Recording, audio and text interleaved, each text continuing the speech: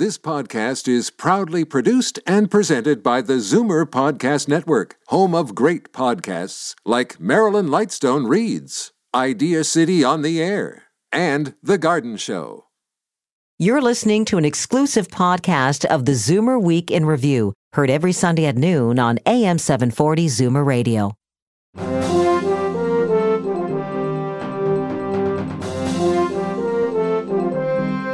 Good afternoon and welcome to the ZWIR Week in Review, all things ZWIR worldwide. I'm Libby Znaimer. Black and white together, black and white together. 50 years ago this month, thousands of Americans marched from Selma to Montgomery, Alabama. The marches highlighted racial injustice in the southern U.S. and helped pass the Voting Rights Act of 1965. Although society has come a long way in half a century, there are still many instances where the voting rights of minorities are jeopardized. We'll hear from historian Molly Ladd-Taylor. Plus, a Toronto nursing home has come under fire for brazenly dipping into the private trust accounts of its residents to pay the bills. Even more shocking is that the provincial government hasn't delivered any discipline over the matter. Judith Wall is the executive director of the Advocacy Centre for the Elderly, and she'll join me in a few minutes. But first, here are your ZWIR headlines from around the world. More than 52,000 Canadians left the country for medical care in 2014, and that's an increase of 26% over the previous year, this according to a report from the Fraser Institute. The highest number of patients traveled for internal medical procedures like colonoscopies, gastroscopies, and angiographies. The report says that while there's no definite data on why Canadians go elsewhere, it likely comes down to lengthy wait times, concerns about our own medical quality, and lack of available resources. Back in 2013, we told you about the launch of Calico, Google's special biotech division focused on aging and related diseases. Well, the department made headlines again this week when it announced a partnership with the Broad Institute, a joint institution at Harvard University and MIT. Calico said it would help Broad researchers study aging and translate those findings into new therapies. In return, they'll gain access to Broad's genetics and biology expertise and drug discovery tools. Charles Eugster is helping to throw out old age stereotypes. The 95-year-old has set a new world record for running the 200-meter track sprint.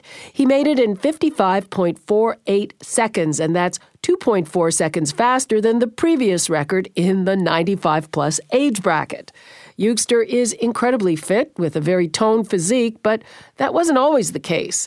He didn't begin bodybuilding until he was 87 years old when he noticed that his body was, and I quote, deteriorated.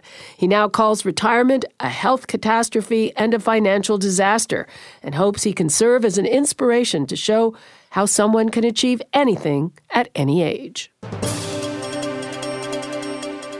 The last close relative of Anne Frank, her first cousin, has died in Basel, Switzerland.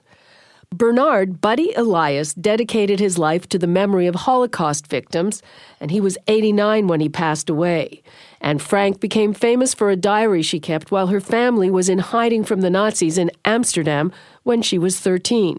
She died in the Bergen-Belsen concentration camp in 1945. The son of Anne's aunt, Elias, presided over the Anne Frank Fonds, the foundation which holds the right to her diary, which has been read by millions since it was first published in 1947. I'm Libby Znaimer, and those are your ZWIR headlines from around the world. It's an extraordinary example of a breach of fiduciary responsibility to some of the most vulnerable people in our society. In 2012, a Toronto nursing home affiliated with the United Church dipped into the private trust accounts of elderly residents to meet its payroll. The Ina Grafton Gage home paid back the $37,000, and there were no legal consequences for this blatant violation of the law. I sat down with Judith Wall, a lawyer and the executive director of the Advocacy Centre for the Elderly. So this was quite a shocking story that a nursing home borrowed cash from the residents' trust accounts to cover payroll, and that this was authorized by a board of directors. Well, it's quite a shock. Every kind of community board deals, or nonprofit board deals with accounts, and people know what trust is. Trust means you can't touch it. And there's explicit legislation that governs these long-term care homes that tells them they cannot go into the trust accounts. So yes, when we heard the story, we were quite surprised. So this was the Ina Grafton Gage home. We were surprised that this was not caught by the Ministry of Health and Long-Term Care, in that there is a requirement in the legislation for an annual audit of the trust accounts. And the Ministry of Health does go into the homes and does inspections as to whether the homes are meeting the standards of the Long-Term Care Homes Act, and this is a standard. And even if this was before this particular legislation, because the legislation changed in the last couple of years, there was similar provisions in the other legislation, the predecessor. We know at the federal level there are often problems with inspections because of lack of resources. Is the same thing true at the province? Does the province just doesn't have enough people to go and check up on all the nursing homes? From what we can see, the Ministry of Health doesn't have people that can do the financial inspections. So indeed, the Ministry of Health is supposed to inspect the homes on a yearly basis. Under the old legislation, this wasn't always being done. It's more rigorous now in the present regime of inspections. However, those inspectors are nurses. They're people who are looking at the standards of care. So the question we have for the Ministry of Health now is, do you have financial people who are looking at these trust accounts and other records, because the records, financial records, are part of the inspection. And when they submit them to the Ministry of Health, is anybody looking at them? Is there anybody internal to the Ministry of Health looking at them? So we have that question for them. And the answer? We haven't got the answer yet. Now, there didn't seem to be any consequences when the ministry discovered this, and they, of course, had the power to cut back on funding to this nursing home, but they said, well, that would have had a bad impact on the residents. Well, there's other penalties that the ministry can do. The ministry could have ordered an audit and required the audit, sent in an auditor. So the ministry has a fair bit of power of other alternatives, but they didn't issue an order, and that's the concern we have. When it came to light, there was some outrage in the community, and council attached to the home, people demanded that the board resign en masse, and they did, and there's a new board. But I'm thinking, shouldn't there be some kind of basically what they did was criminal. Well, that's the question we also have for the Ministry of Health, is how are they going to do the checking of the annual audits that they're done, that they look into this as part of the standards, of the requirements for their annual reviews. What is the ministry going to do? So I hope, as a result of this, that the ministry is also making this known to all the long-term care homes, that this is a requirement, reminding them of this, and that this what happened here is totally should never happen again. This is a blatant breach of trust. It sounds like, from what we've heard, the home has stepped up to respond to that now. But this is the type of thing that should never happen again. Okay. Judith Wall, thanks so much. Thank you. I'm Libby Znaimer, and this is the Zoomer Week in Review. 50 years ago this month, thousands of black and white Americans marched from Selma to Montgomery, Alabama. It was a pivotal moment in the civil rights movement and helped bring about the Voting Rights Act. In just a moment, I'll be joined by historian Molly Ladd-Taylor.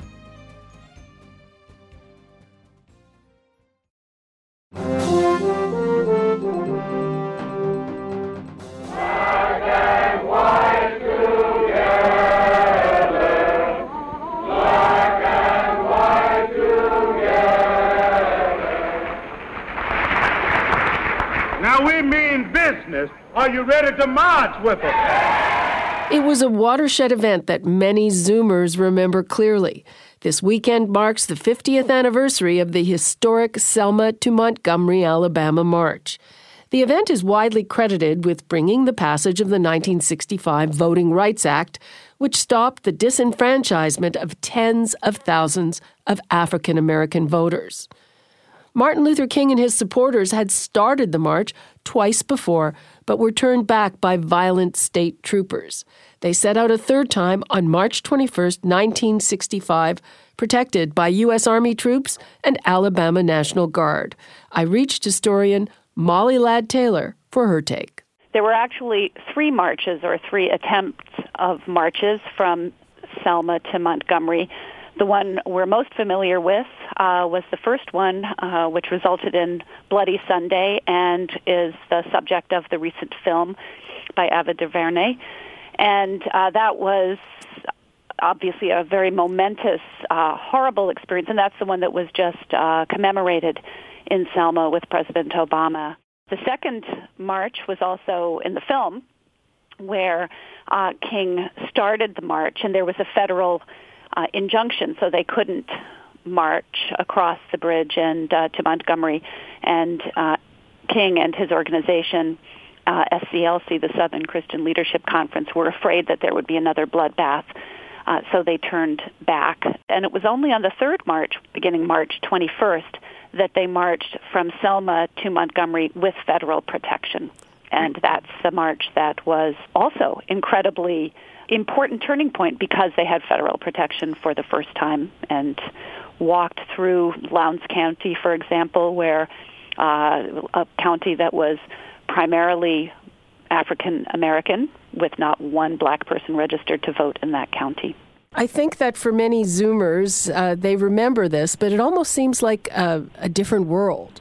Well, it's a different world in Alabama, and it's hard for us to imagine what it would be like in racially segregated Alabama, because even most Zoomers who grew up in the United States or even have the dimmest memory, they didn't have the experience of growing up in the segregated South. Because growing up in Detroit or New York or Boston or California, as vivid as racism was not like the Deep South, where segregation, voter suppression were the law.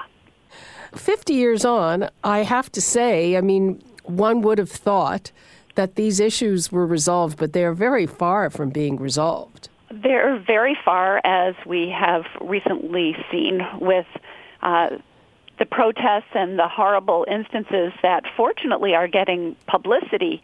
We have to remember that when we see the horrible instance of the death of Michael Brown and the attention to police brutality, that this does happen more often. There's so much that is calling our attention now to continuing discrimination and violence against much of the black community.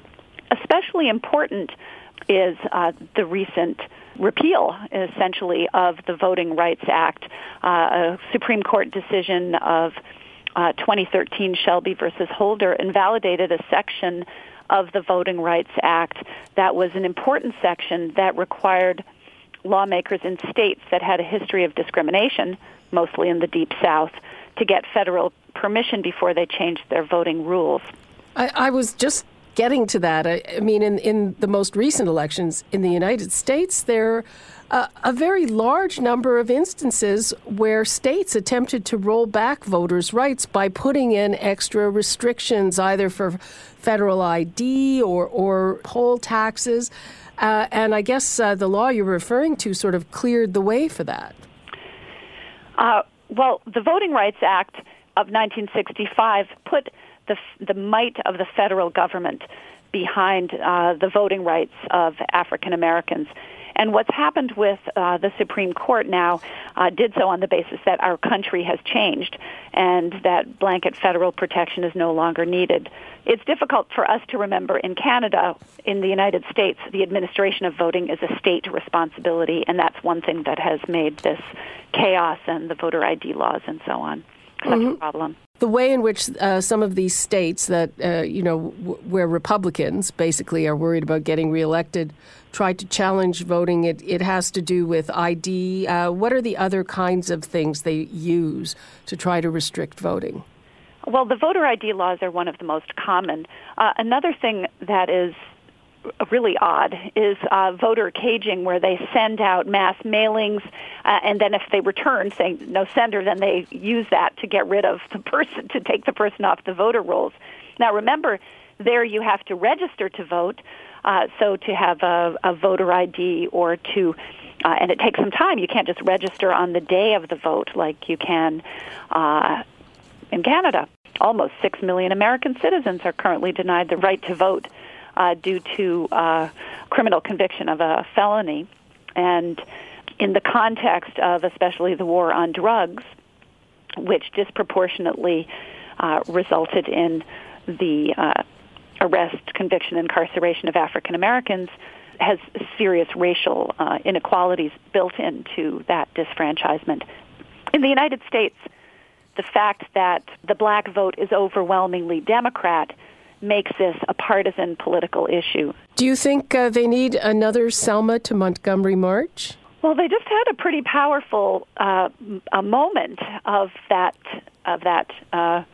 march to celebrate it, and it is it's very complicated because you look at that march and then it is a bit of a feel-good thing. Isn't that we have a African-American president in the United States, and we have that video image of John Lewis being beaten up, his skull fractured, and now he's a congressman. So in the one hand, it kind of makes us feel good. What we need to remember is that first Bloody Sunday and all those efforts and the deaths of individuals, some white, mostly black, who gave their lives for voting rights, that's what we need to do. We need to restore the demand and the rights for people to vote, because so many young people and old people, too, think that voting is a pointless exercise.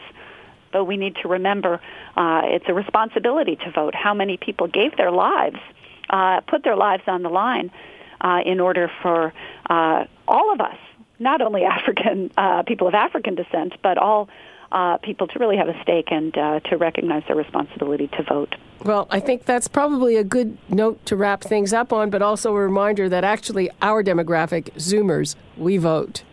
Right. And what we can do is encourage other people to vote and make it as easy as possible for them to do so. Okay. Thank you so much. Thank you. Bye-bye. Bye-bye. Molly Ladd-Taylor is a professor of history at York University.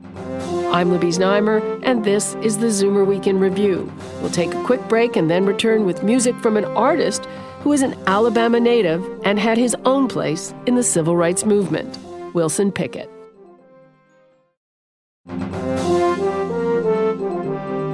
Welcome back to the Zoomer Week in Review, all things Zoomer worldwide. I'm Libby Znaimer. It's time for your International Arts Date Book tips for those of you who are jetting around the world. Here's Jane Brown. In New York City, Britain's Royal Shakespeare Company has arrived on Broadway with productions of Hilary Mantel's books Wolf Hall and Bring Up the Bodies. The king called me this morning. What did he want? A son. He's got one. Young Richmond. And they say Mary Boleyn's boy's his as well. It might be. It's Squalls and it's Ginger. But forget Mary Boleyn. He needs a son born in wedlock. Wolf Hall Parts 1 and 2 are in previews at the Classic Winter Garden Theatre. To Paris, France, and the Musée d'Orsay for the exhibit Pierre Bonnard, Painting Arcadia. Picasso detested Bonnard's work and regarded him as a lightweight. But the 147 pieces in this show bring new attention to his vivid colors and subtle compositions. The exhibit is on till July. And in Milan, see the work of Medardo Rosso, one of the most influential sculptors of the 19th and 20th centuries. The exhibit is called The Light and the Material and is at Milan's Gallery of Modern Art until the end of May. I'm Jane Brown, and that's the International Arts Date Book. This week, the great Wilson Pickett would have celebrated his 74th birthday. Pickett was born on March 18th in Prattville, Alabama. He grew up singing in Baptist church choirs and developed a passionate, forceful vocal style. In the mid to late 50s, he sang with a gospel group named the Violinaires. By 1960, he'd left the group to pursue his solo career. He signed with Atlantic Records, and after releasing a few songs that failed to chart, he recorded his breakout hit, In the Midnight Hour. It was the first of many hit singles that also include Mustang Sally, Funky Broadway, and this one, recorded in 1966 at Fame Studios in Muscle Shoals, Alabama. Here is Land of a Thousand Dances. 1, 2, 3. 1, 2, 3.